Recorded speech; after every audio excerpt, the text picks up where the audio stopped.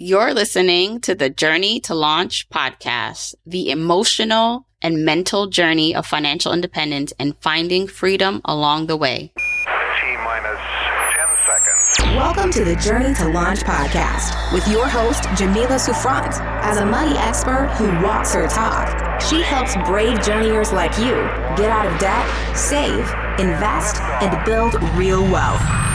Join her on the journey to launch to financial freedom in 5, 4, 3, 2, 1. Hey, journeyers. Welcome to the Journey to Launch podcast. Buckle up. I'm talking about a topic, money, of course, but not just money. The journey, the intricacies, the layers of what money means to us, how we apply it, how we use it as a tool, and not just have it be this goal of numbers, but a life well lived. What are we doing with the money that we are accumulating, saving, investing? How are we living our lives on this journey so that we fully are living our lives? And so I'm really excited to have on Doc G. He's a physician who left his busy practice upon recognizing that he was no longer enjoying his profession, and he was actually financially independent. Now he works in hospice care and is the host of the award-winning podcast, Earn and Invest. And so I have a real full discussion with Doc G about his personal journey. So how he even realized one day that he was financially independent, what got him there, but most importantly, how he saw and crafted a life for himself that was what he wanted, not what was expectations put on him, which I know a lot of people, that's what, you go through at first. It's you're living a life mostly for other people. So how do you create and live a life all of your own and journey on this path to financial independence, but enjoy the journey? How do we recognize the mindset work that it takes? How do we live a life? And the really nice thing about Doc G's perspective is he works in hospice. And so he sees firsthand what people regret at the end of their lives. And he's going to share some insights about what we can do more of now so that we don't have regrets and just enjoy the journey a bit more. Journey to Launch is supported by First Republic Bank. Whether your goal this year is to buy a home, start a family, or start a business, First Republic is prepared to support your financial goals with extraordinary service. I opened up my First Republic account and got a dedicated First Republic banker to help walk me through the best financial options for my personal and business banking needs. When you make the switch to First Republic, you will also get your very own personal banker that will be in your corner, focused on understanding you and your needs. Together, you'll design the financial solution that best fits your personal and professional goals. And as your needs evolve, you can always call or message your dedicated banker directly from their mobile app for anything that comes up along the way. Learn more at firstrepublic.com. That's firstrepublic.com. Member FDIC, equal housing lender. Also, real quick, I am doing a pop-up private podcast series, a special training to help you get the building blocks together you need to reach your financial goals of paying off debt, saving more, and investing. Okay, here's the deets. To sign up for this free private pop-up podcast, go to journeytolaunch.com/moneydreams. You'll enter your name, email, and then you'll be sent information how you can start to get the audio lessons for free. And it comes with a workbook. Title of the pop-up series is called The Building Blocks of Financial Success. Get out of debt, save, invest, and achieve your money dreams. Make sure you sign up for this pop-up podcast series. It's not going to be available forever. First official episode drops on March 29th, and it will be available only until April 8th. So you got to go sign up now so you don't miss it. journeytolaunch.com/moneydreams to get into it.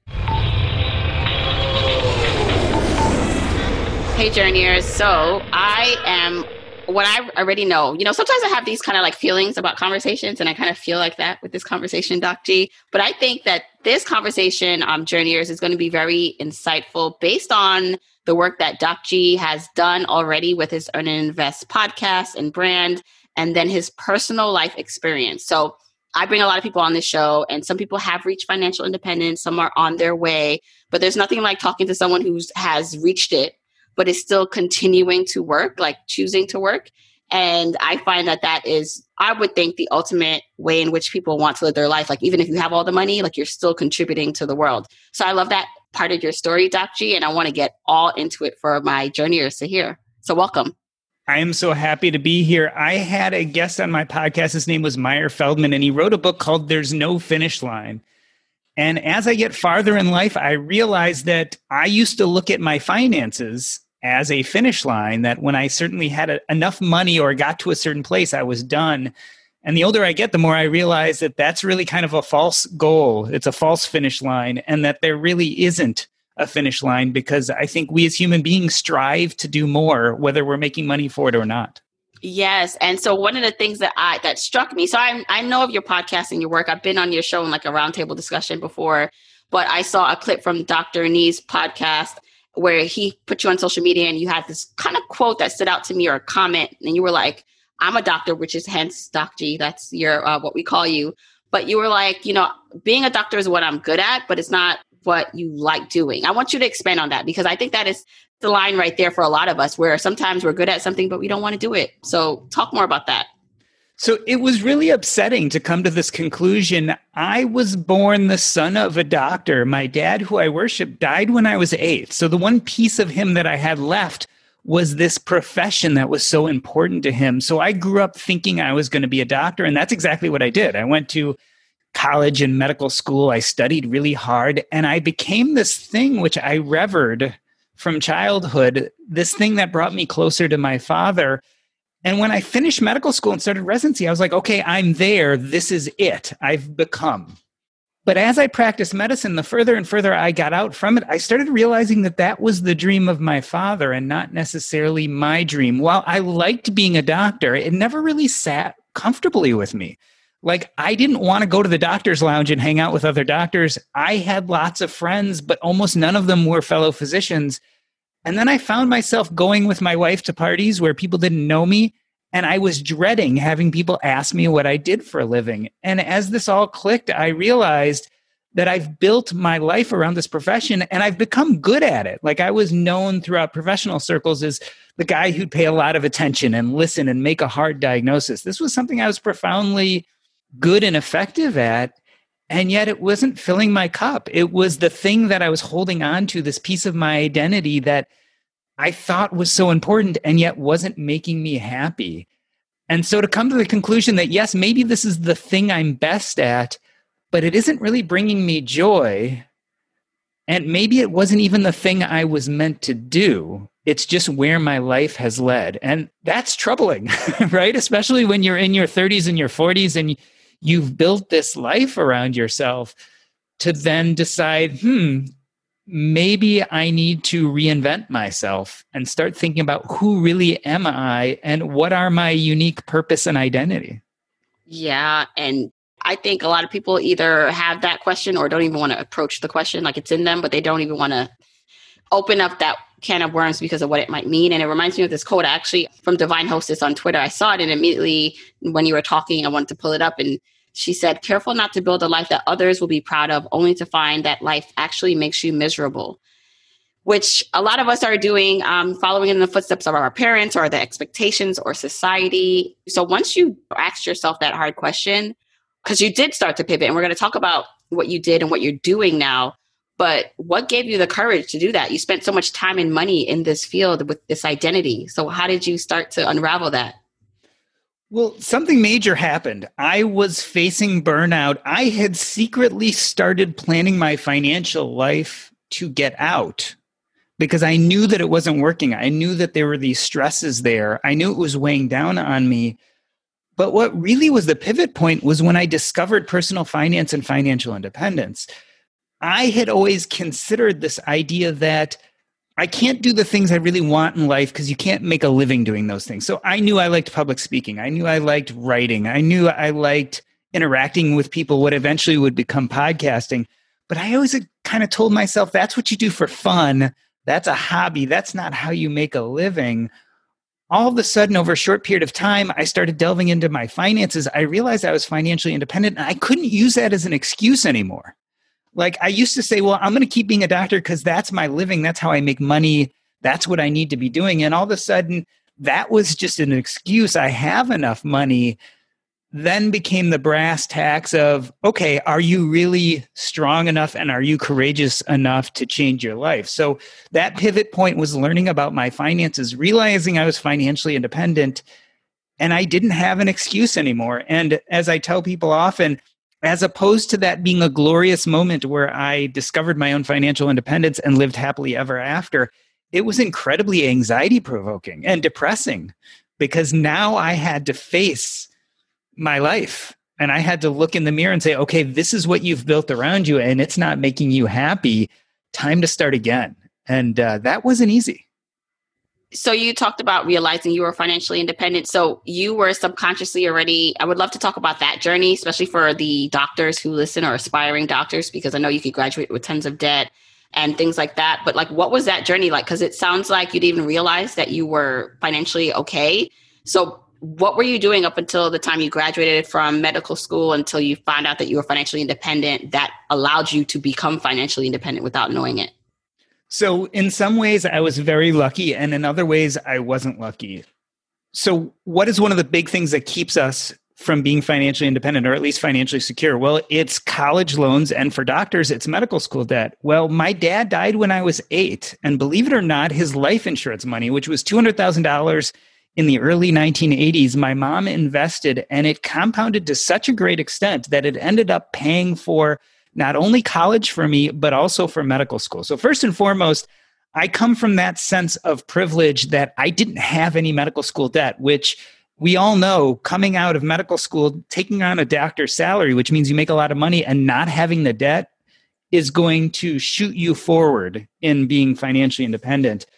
But I also grew up in a family that modeled great financial behavior. So after my dad died, my mom was in business school. She started her own business.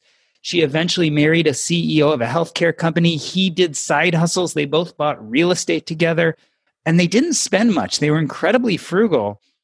So as I was growing up, I had these wonderful behaviors modeled for me. So coming out of medical school, I didn't have any debt. And the only thing I knew was you invest your money in the stock market, you buy real estate, you save much more than you spend. All of these were ideas ingrained in my head, but no one told me the actual details. So I had all these general ideas, and thank God I kind of followed my parents' footprints, right? I did exactly what they did. But my mom, who's an accountant, I eventually went to her and I said, I'm getting kind of tired of medicine. I'm starting to think maybe I need to transition to something else. How much money do I really need to consider getting out and maybe kind of early retiring? And she kind of threw out a number. She said, $10 million. I'm like, well, I don't have $10 million. Now, at that time, I wasn't smart enough to really question and say, okay, well, what does that mean and why? And so I had a financial advisor at that time, and I went to my financial advisor, and he did all these Monte Carlo simulations and came up with a number. But one of those big questions he asked is, well, how much are you going to want to spend a year? And I had no idea because I never budgeted. I just knew I saved a lot, but I never paid attention to the details. So I kind of said, I'd like to spend $250,000, $300,000 a year. I had no basis for that number. So of course, when he did his Monte Carlo simulation, et cetera, I wasn't quite where I needed to be to retire based on his numbers either, because they were ridiculous numbers. It was only when I delved into it myself and started reading and learning about how you calculate, at least economically, what enough is, that I came to the conclusion that indeed I had enough money. That was that kind of point. So you look at your life and you say, how do you interpret your life? I interpret that a bad thing happened. My dad died when I was young, but lots of amazing things happened. Like I didn't have to pay for college or medical school. And then my mom married this incredibly financially savvy person who taught me all sorts of things. So I choose to interpret the things that I went through as really good and privileged. So I had all these wonderful privileges getting to this point. So it was really nice because when I finally had the emotional wherewithal to confront my identity, I had all my ducks in a row. Yes, so many things here. And I know someone's like listening maybe and it's like, well, okay, well that he didn't have to pay for medical school. But what I take from this, and I really can learn from anyone, and I hope people are taking what they can from this story, but what I just learned from what you just said is the importance of having insurance. So that way, if and when we pass, we all will eventually one day, that if we have kids, generations can have something and do something with that, have a head start. Then also this idea of, you say frugality, but also like this conscious of spending and investing. So it's like you definitely had all the right ingredients to make you who you are today in terms of the financially savvy person you are. But for anyone who's listening and it's just like, well, all right, this is not going to apply to me. I think of it as, okay, here's why it's so important to have insurance and to teach your kids, even if you're just not even doing these specific lessons, but modeling behavior. So I'm thinking about the next generation that comes up behind me that is going to be more financially savvy. So I love that part of your story, actually. I really think it's important to point out that it is generational. So if you are, let's say, 55 or 60, and you're listening to this and you're saying, well, I didn't have those role models and I didn't know. So now I'm at this place where I don't have all my ducks in order. I think it is never too late. And people find that when they get intentional about their finances, things improve much quicker than they think. But at some point, someone has to generationally step in and start making really good decisions. So we live on the backs of our predecessors. My savvy financial moves often came from my parents. And so even if you're 55 or 60 and you're starting now, those things you can teach your children and your grandchildren will benefit them for generations and generations. So it has to start somewhere, right? Someone in that family tree has to start making really good decisions, and it benefits everybody. Yeah. And also it's the way you view your life. And it's not the same. Everyone does not have the same privileges. There's levels to this. But when you can acknowledge or recognize what has happened for the greater good, what has pushed you forward, I think you can harness that more as fuel to help you further. Amazing. So, all right. One of the things that you talk about a lot in your content, and just now you even said it, was the emotional part of the journey, the internal work that you need to do. Because while you realize that you had enough based on when you defined what a lifestyle was that you wanted to have, that didn't alleviate like all your worries, and you didn't quit right away, right? So I want to talk about that process, because so many people, so many journeyers listening to this, that's their goal. I want to have X amount in investments in the bank, and then I'm good. Like, job done, I can quit and I'll be happy ever after. And I hope that for everyone. I hope that's what happens. But the reality of it is there's a lot of work to be done during this time to get there, and even when you get there. So I want to talk about that work. I think people don't realize that money is no more than a lever to get you what you really want in this world. And it's really easy. And I fell into this too. At some point, I started looking at money as the goal. And I think in a lot of ways, that's the mirage, because we see the shimmery mirage and we think that gives us meaning and purpose to go for that mirage. It's really changed my way of thinking about financial independence, because when I started this journey, I thought there was really one way to do it. And I call it front loading the sacrifice. What you do is you sacrifice a lot, you work really hard, you save, you don't spend, you invest, you make a lot of money, and then you get to a net worth goal, and that's nirvana, and you're there, right? And I think that was a very immature way of looking at these things. What I've now started to think about is, what if you started with purpose and identity? What if you started with what brings you meaning, and start focusing on those things, and then circle back and figure out how you can become financially independent, or financially independence can bring you there. So there are a lot of different ways to get to a stable financial position. I front-loaded the sacrifice. You may find that you like not being in an office and you like building your own businesses. So you could become financially independent by investing in real estate, and within a short period of time, own enough real estate that it cash flows, that it pays for your monthly expenses. That in itself is financial independence, and it might be much more consistent with your meaning and purpose of what you want to do in the world. And then there's even the bigger contrast. Let's say you're an artist or a musician and you love your work. I kind of figure you're financially independent the minute your work provides enough for you to live on, because you're living out your meaning and purpose and you're doing what you want to do. And in this case, it creates money and you live off of that. And so as long as you're physically able, and of course, for those people who are artists who are worried about, what if I get disabled? What if I can't play my instrument anymore? What if I can't draw anymore? Well, there's insurance that can protect you against that, disability insurance, et cetera. So if you love your job, I almost think you're financially independent from the day you start working in your early 20s, when you start doing that job for a living. So there's lots of different roads you can take. I front loaded the sacrifice. Lots of people do the kind of side hustles and passive income thing to open up their time to fulfill their purpose in other ways. And then there's some people who are just innately lucky enough to find purpose in work. It's really broadened my opinion of what money and work mean. And I guess that's the short answer to that long story I just told is I think that the money is a little bit of a mirage and we have to focus more on what do we really want out of life and then find how to use money as a lever to get there.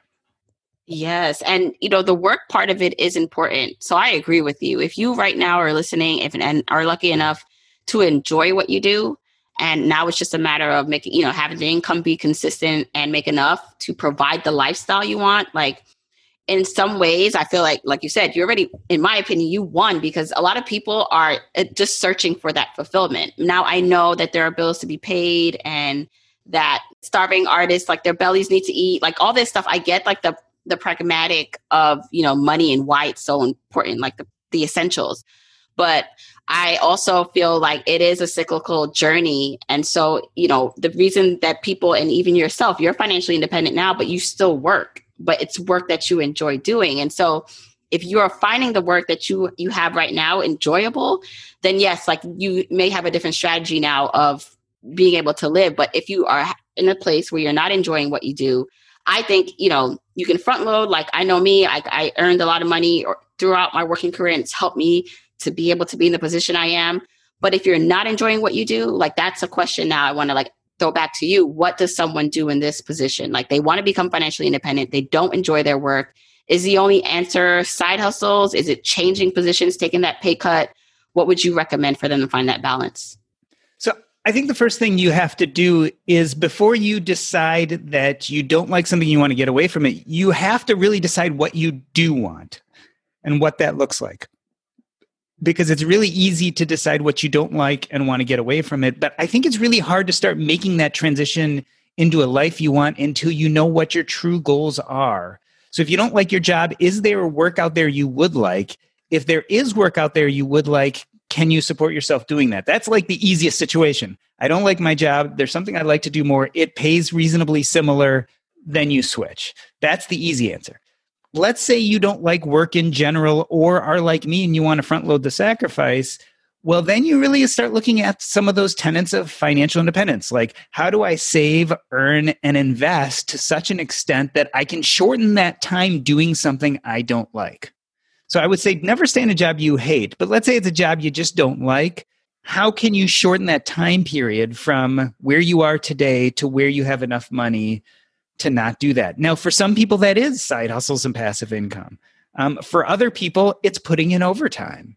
And so that's something you really have to decide. What people don't realize is there's lots of hybrids out there. So I talked about front loading the sacrifice. Let's say you don't like your job and you can work really, really hard and retire in 10 years based on all the numbers and the calculations. You've really gone down the rabbit hole and learned about financial independence. Let's say you can, be done in 10 years. Well, I don't want you to do something you don't like for 10 years. So what if you worked 3/4 time and instead of being retired in 10 years, you retired in 15 years, but then in that 1/4 you had left, you did something that was really rejuvenating, something you liked. Maybe you exercised, maybe you spent time with family, maybe you've always wanted to be a writer and that's your writing time. Like, how can we take whatever you're doing now and improve it by a few % each time? I think there are lots of little things you can do, but I don't think you can do any of that until you realize, first and foremost, where do you really want to be? And then you kind of work backwards. I know what my destination is. Well, how am I going to get there from where I am here? And that's when things, I think, become a lot more clear. Yeah, that's great. And one of the posts you wrote was something called Money Mind Meld. And it talked about when you're on this journey to financial independence, once you reach it, like technically the technical sense, then you don't really have as much to look at or blame, right? Like we kind of we're in these situations where you can like clarify and expand, but we don't have as much to like fight back on, like when we reach the goal, the ultimate goal. And so oftentimes what we don't realize is the fight or, this struggle, like our hero's journey to financial independence. Like it is actually what we are enjoying, but we don't like notice it and we won't notice it until it's done. And then we're like, wait a second, this is it? Like, actually, the journey was the best part. So I want you to kind of go through that, because I thought it was such an insightful piece that you wrote. Yeah, so I use this term, the money mind meld, and it's this whole idea that money is a mirage. And especially once you learn about personal finances and you start thinking about things like financial independence, you start to live, sleep, and breathe that net worth number. And so it's really exciting. You're optimizing, you're learning how to invest. Maybe you're starting a side hustle, and it all feels really good. And it gives you a sense of purpose. And it's a mirage because that sense of purpose is kind of a false sense of purpose. Money is not a goal. Financial independence is not a goal. Again, it's a lever. And so if you get all caught up in that process and it becomes the purpose and meaning of your life, once you get there, it feels very, very empty because now you're there, and what next? I prefer to look at it as find a purpose that isn't money and then allow your money to get you there. And I think that's really the goal. But you brought up also a really important part. You know, what we really enjoy is the climb. What we really enjoy is making steady progress to a goal that's far away but possibly achievable. Sometimes getting to that goal is not nearly as enjoyable as the process of climbing up. And so I'm at this stage in my life, and I think getting to financial independence helped me with this, is I used to be very goal-oriented. Now I'm very process-oriented. So how can I enjoy what I'm doing right now? How can I enjoy the process of a project and still feel like I got something out of it regardless of where I end, whether I'm successful or not, whether the end product I'm proud of or not? Can I enjoy the here and now? And so I've now structured my life to fill it up with activities, because if I'm not enjoying what I'm doing at the moment, or I'm not going to be enjoying it relatively soon, I'm not sure it's worthwhile anymore. It's that balance of the sacrifice, which is not a great word for people who are really pushing back on, getting their finances order. Because it's like, why sacrifice? We just want to live your life, right? But it's that like fine line between making the feeling the goal, right? Like, so what the feeling is, like the happiness, like choosing the happiness every day, the pockets of happiness and things you enjoy every day of your life, making that the point, which, it's just like, well, that's not what I want. I want the money first and I could be happy.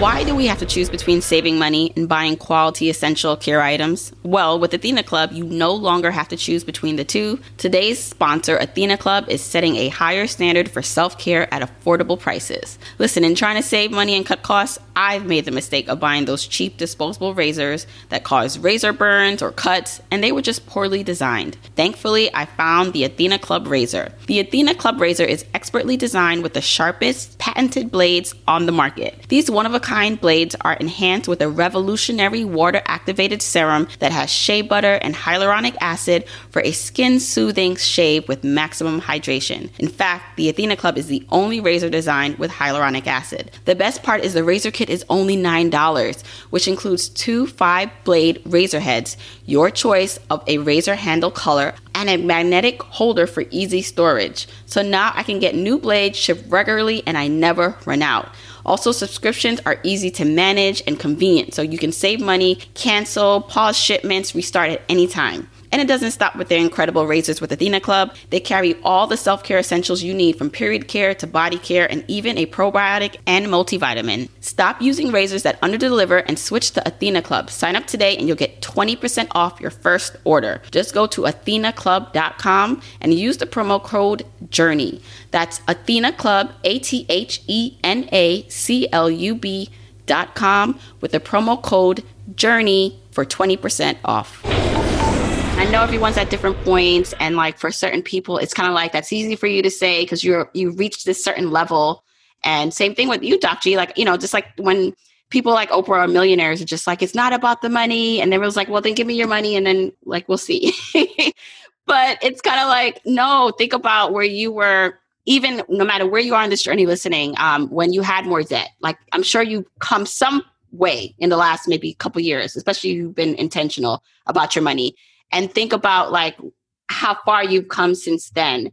And all your problems are not like solved still, right? Like, there's a lot of still internal work. So I just want people to really focus on what Dr. G is saying here, because it's important, that internal work. Yeah, I heard this quote originally from Jim Dolly, but it may go further back than that. But, he kind of said, like, money is like oxygen. When you don't have enough, it's about the only thing you can think about. But once you have enough, extra oxygen doesn't really do a lot. And I think money is similar. We need enough for our basic needs. We need to be able to clothe ourselves and to have a warm place to live and be able to feed ourselves. But once you get past a certain point, money unto itself doesn't usually bring happiness. And so we're really good, especially in personal finance and financial independence, at learning how to accumulate money, but it stops bringing us joy once we get past a certain point. What is your opinion about actually spending money? Because I find that it depends on who you're listening to in the financial independence space. But I find that a lot of it is accumulation, the hoarding, and not necessarily in a bad way, but like more, save the dollar here.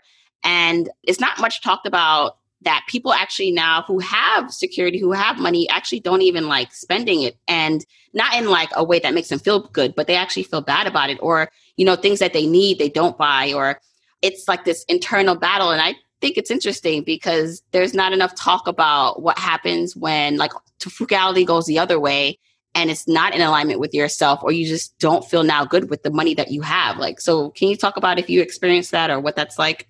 So I live in a funny place between having a father who died when he was 8 and realizing that mortality is always possibly around the corner. Life is finite. So in a sense, yes, you do only live once. And it's really sad to let possibilities pass by because you're worried about money.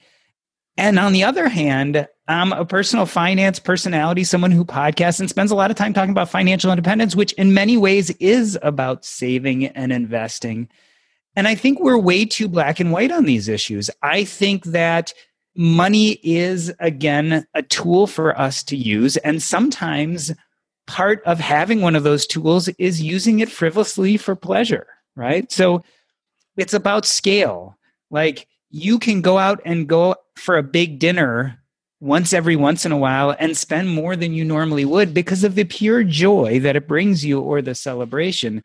On the other hand, if you're cleaning out your bank account to go on fabulous vacations every year, then you're probably spinning your wheels and not getting anywhere. So I think there's no easy answer.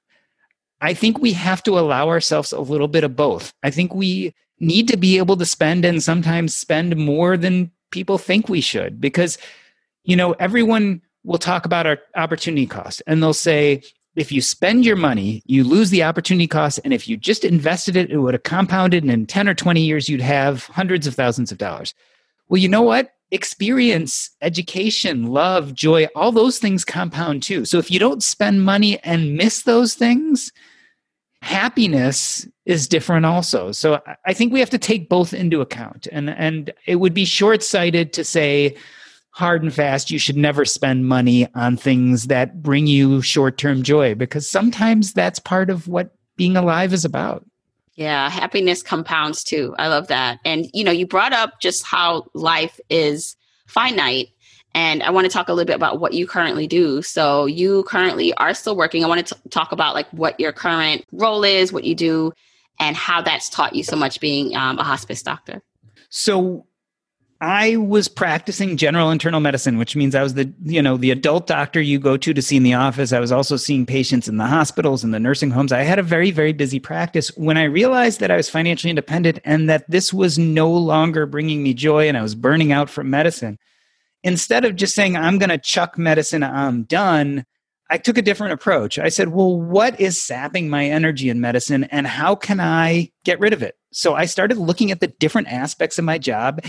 And I said, well, I don't need to make that extra money, so I'm not going to be on call anymore. And I don't really need to be in an office, so I'm not going to be in the office anymore. And I got rid of bit by bit things I didn't like in practicing medicine. And there was one thing that was left that was truly a joy that I would do even if I wasn't being paid for. And that was hospice medicine. So what I do is I work in a hospice where I help run teams of healthcare givers who take care of terminally ill patients. So Generally, I sit and help the nurses, social workers, chaplains, certified nursing assistants take care of patients. I actually don't see them anymore.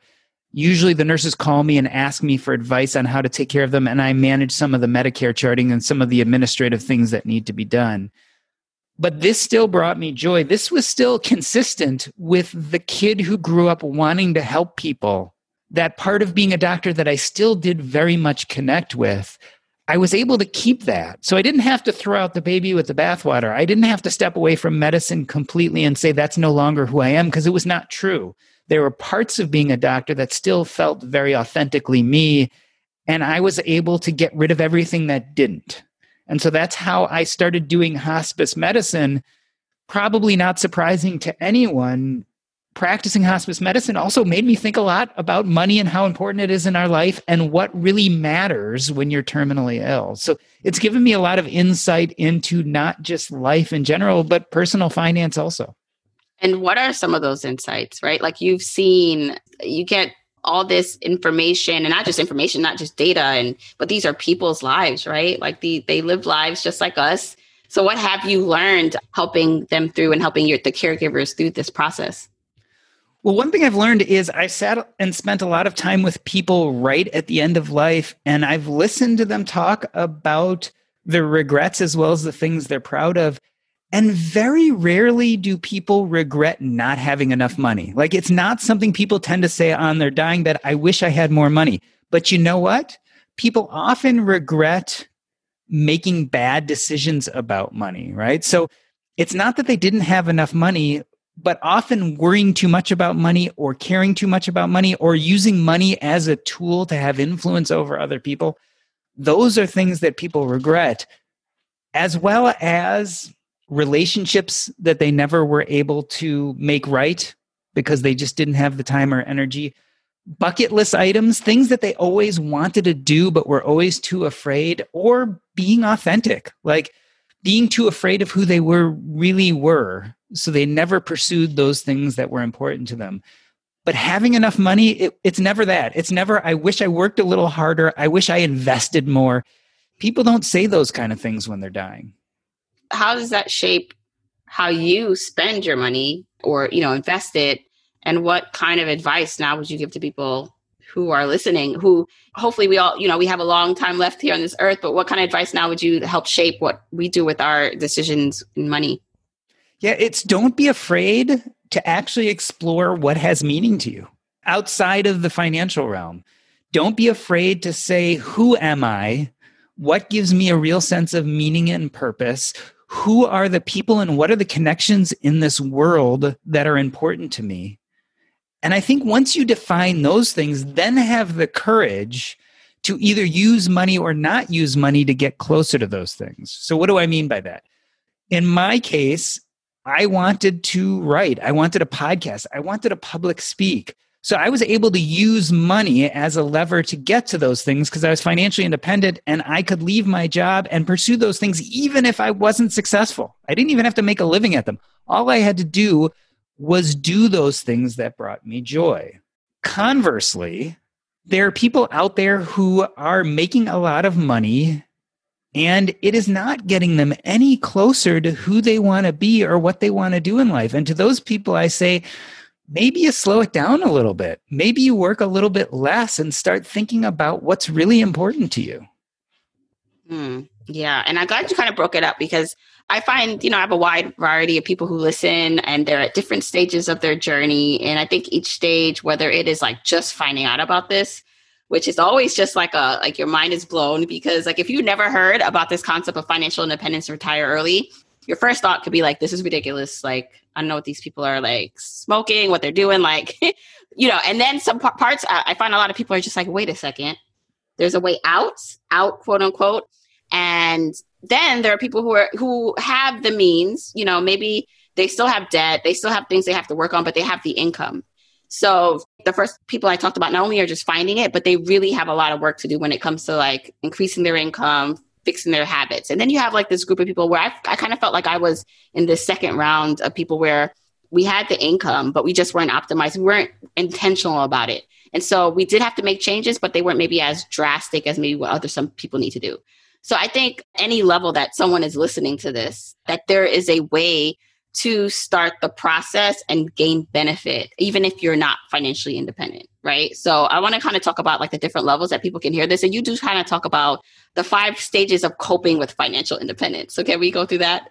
So this was kind of a play on Elizabeth Kubler-Ross. So she has this framework for talking about how people deal with this idea that they're going to die. And the framework has to do with the emotions they go through in the processes of denial, anger, bargaining, depression, and acceptance. And when I was thinking about financial independence, it's a major life change, just like learning you're going to die is, just like getting married, just like having a child. We tend to deal with these major life changes by becoming stressed out and by having trouble dealing with it. So I was looking at financial independence under that framework, and I think you go through some of these similar processes. When you first start thinking about financial independence, or even have calculated that you might be there, the first thing you get is denial. Like, oh, there's no way this could be true. There's no way I could have enough money. There's no way I could leave my job. Funny enough, when I went through this process, anger came quickly after, when I realized that if I had just been smarter with my money, I could have got there 5 or 10 years earlier. So if I hadn't hired that financial investor, if I had worked a little more, if I had saved differently. Bargaining is this idea that you start questioning, well, based on my current calculations, I might be financially independent, but maybe I've been too aggressive with my safe withdrawal rate. Maybe I should bring it down to 3%, and then I won't be financially independent anymore. So you start playing that game of am I or am I not? And then depression comes, which for me was, okay, I have enough money. It's this thing I've been shooting for forever, but what now? Who am I? What am I supposed to do with my life? What brings me meaning? And I think the final place is acceptance, which is a little bit of what we've been talking about this whole time, is realizing that money is not a goal, it's a tool. And the goal actually is decide who you want to be and what you want to do in this world and how to get there. And how amazing if we had hopefully the reference, the frame of mind to ask that question earlier. Yes. Even while going through those emotions, those other ones. Yeah. And this is part of the big point. If you can ask these questions while you're in your 20s, I think the road to financial independence gets much easier, because how you decide to define it and what it means to you becomes much more clear when you decide where you're really going. And what people don't also realize is it's fine when your purpose and identity can change. Like, I am not the same person I was in my 20s and 30s. And that's okay too. It's okay if those things change. The idea is we find, I think, what I would call true joy and happiness when we're getting closer to what we feel our purpose and identity is. And then as you get older, that changes and you set different goals and work towards different things. But I think that's the joy of life. It's not making money. So how can we work on that joy of life and incorporate money to help us get there? Yes. Okay. So what's next for you? Because you get to this place, and I always say, when I talk to people who are financially independent, often find that they're making more money or as much. And plus you add on happiness. Happiness just like ups, just like the life factor, that you're just like, people think you're going to stop working. And it's like, no, actually people I meet that are financially independent are making more and they're happy. Where do you see yourself going over the next few years as you continue on your journey? So Jamila, what's funny about this is, in some ways, this is going to sound a little crazy. I don't know if I really, right now, I feel totally happy doing what I'm doing. And if this is what I do for the rest of my life, I think I'd be fairly content. But the great thing about this is, at some point, one of these things won't make me happy anymore. Maybe it's the hospice work, maybe it's writing, maybe it's podcasting, but I'll probably change because, I'm in my 40s. Life will be different in my 50s and 60s, et cetera. The beauty of getting your finances in order is that when it changes, I can change with it, and that won't be stressful. And so I do have some short-term goals. I'm in the middle of working on a book proposal. I want to write a book and publish it. There's some things I want to do, but I've got to this point where I kind of fill my life with things that bring me joy, and I have the flexibility to get rid of some of them or add more depending on how I feel that day. And I think for me, that's a really good goal. And that allows me to do things that have deep meaning for me. It allows me to connect to people who I can form real bonds and relationships with. And I think that's what I was meant to do. Like, that's it. Like, I don't have this master plan after that. Having a father who died young, the one thing I'll say is, I guess I wanted to get my life in order to the point where I felt like if something bad happened and I died tomorrow, I'd feel like I accomplished everything I needed to do. And I pretty much feel like I got there. I mean, my kids are 16 and 13, so I'd like to see them get a little older, those kind of things. But I kind of wanted to be in this place where I didn't feel that horrible ache that there was something that I hadn't done that I needed to do. Mm-hmm. And talk about this ache. I know a lot of people feel that. And even if you can't quit your job and you're not in a position to make these big changes just yet, I do think you can set a plan in motion. You can start this. If you're listening to this podcast, you're already there. You feel the calling. So I just think it's having the courage. You mentioned that in the beginning, Doc G, the courage to do something about it. And I swear, like, that's what it is. It's the courage to take a step. I feel the same way, like this urge and calling about before I had Journey to Launch, something was missing. And it literally, I didn't have all this figured out. I didn't know I'd be here like 3 years, 4 years later, but it was just the courage to just take that step, see what happens. And I know that could be a reality that unfolds for people, you listening here. So one thing I'd add is, I know it's really easy to look at people who've reached financial independence or people who are feeling comfortable with where they are and say, that's not my life and I'm not there. One thing I've learned in my own experience, as well as the experience of many people that I've interacted with, is often the journey to change your mindset is the longest journey. Changing your mind can often take more work and take more time than changing your finances. So don't be despondent if you're not where you want to be financially. I found that not only do people make the biggest strides when their mind changes, but their joy increases even when their physical or financial lives have not yet. So for instance, I know a lot of people who discovered financial independence as doctors and started planning towards it, and that brought them enough joy that they were able to relax at work. And when they finally got to where they wanted to be financially, they no longer wanted to quit their jobs because the stress and the know-how and even knowing that there were options took away so much of the fear and anxiety. So you start with mindset, and it's the one thing that can change usually without having to pay lots of money to get there. Yes. Love it. Doc G, where can people find out more about you, listen to your podcasts, and follow your work? So you can go to my website, earnandinvest.com. You can listen to the Earn and Invest podcast on any place you're listening to this wonderful podcast. So we're everywhere. And also I encourage you, if you want to become part of the community, we are at facebook.com/groups/earnandinvest, where we have a group of a few thousand community members who like to talk about things as varied as personal finance. Occasionally, we try to keep it a minimum, but occasionally we talk about politics, world events, etc. But it's just a place to kind of find your community and to talk about important things. Yes. All right. Doc G, thank you so much for coming on the show and spreading such wisdom. Thank you for having me. It's been a pleasure. Okay, I really hope you enjoyed that conversation with Doc G, that you gathered some insights that you can apply to your life. Hopefully it encourages you to live life today. Don't wait. Don't wait till the debt is paid off. And when I say live life today, I don't mean go out and spend all your money. I mean live life today, meaning really find out what gives you joy and purpose and work from there. And then I would love for you to share what you come up with, what your biggest takeaways are with me on Instagram. That's where I hang out most. I hang out everywhere, but mostly on Instagram at Journey to Launch. Tag me at Journey to Launch on Instagram. And then Doc G is at Earn and Invest on Instagram. If you want to tag us, let us know what you think of this episode, your biggest takeaways, any aha moments that you got from this. Don't forget to sign up for my pop-up private podcast series. It's a limited series, so sign up now by going to journeytolaunch.com/moneydreams.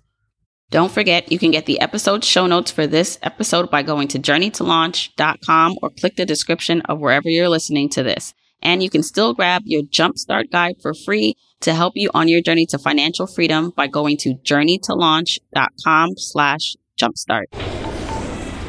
If you want to support me and the podcast and love the free content and information that you get here are 4 ways that you can support me and the show. 1, make sure you're subscribed to the podcast wherever you listen, whether that's Apple Podcasts, that purple app on your phone, your Android device, YouTube, Spotify, wherever it is that you happen to listen, just subscribe so you are not missing an episode. And if you're happening to listen to this in Apple Podcasts, rate, review, and subscribe there. I appreciate and read every single review. Number 2, follow me on my social media accounts. I'm at Journey to Launch on Facebook, Instagram, and Twitter, and I love interacting with journeyers there. 3, support and check out the sponsors of this show if you hear something that interests you. Sponsors are the main ways we keep the podcast lights on here, so show them some love for supporting your girl. 4, and last but not least, share this episode, this podcast with a friend or family member or coworker so that we can spread the message of Journey to Launch. All right, that's it. Until next week, keep on journeying, journeyers.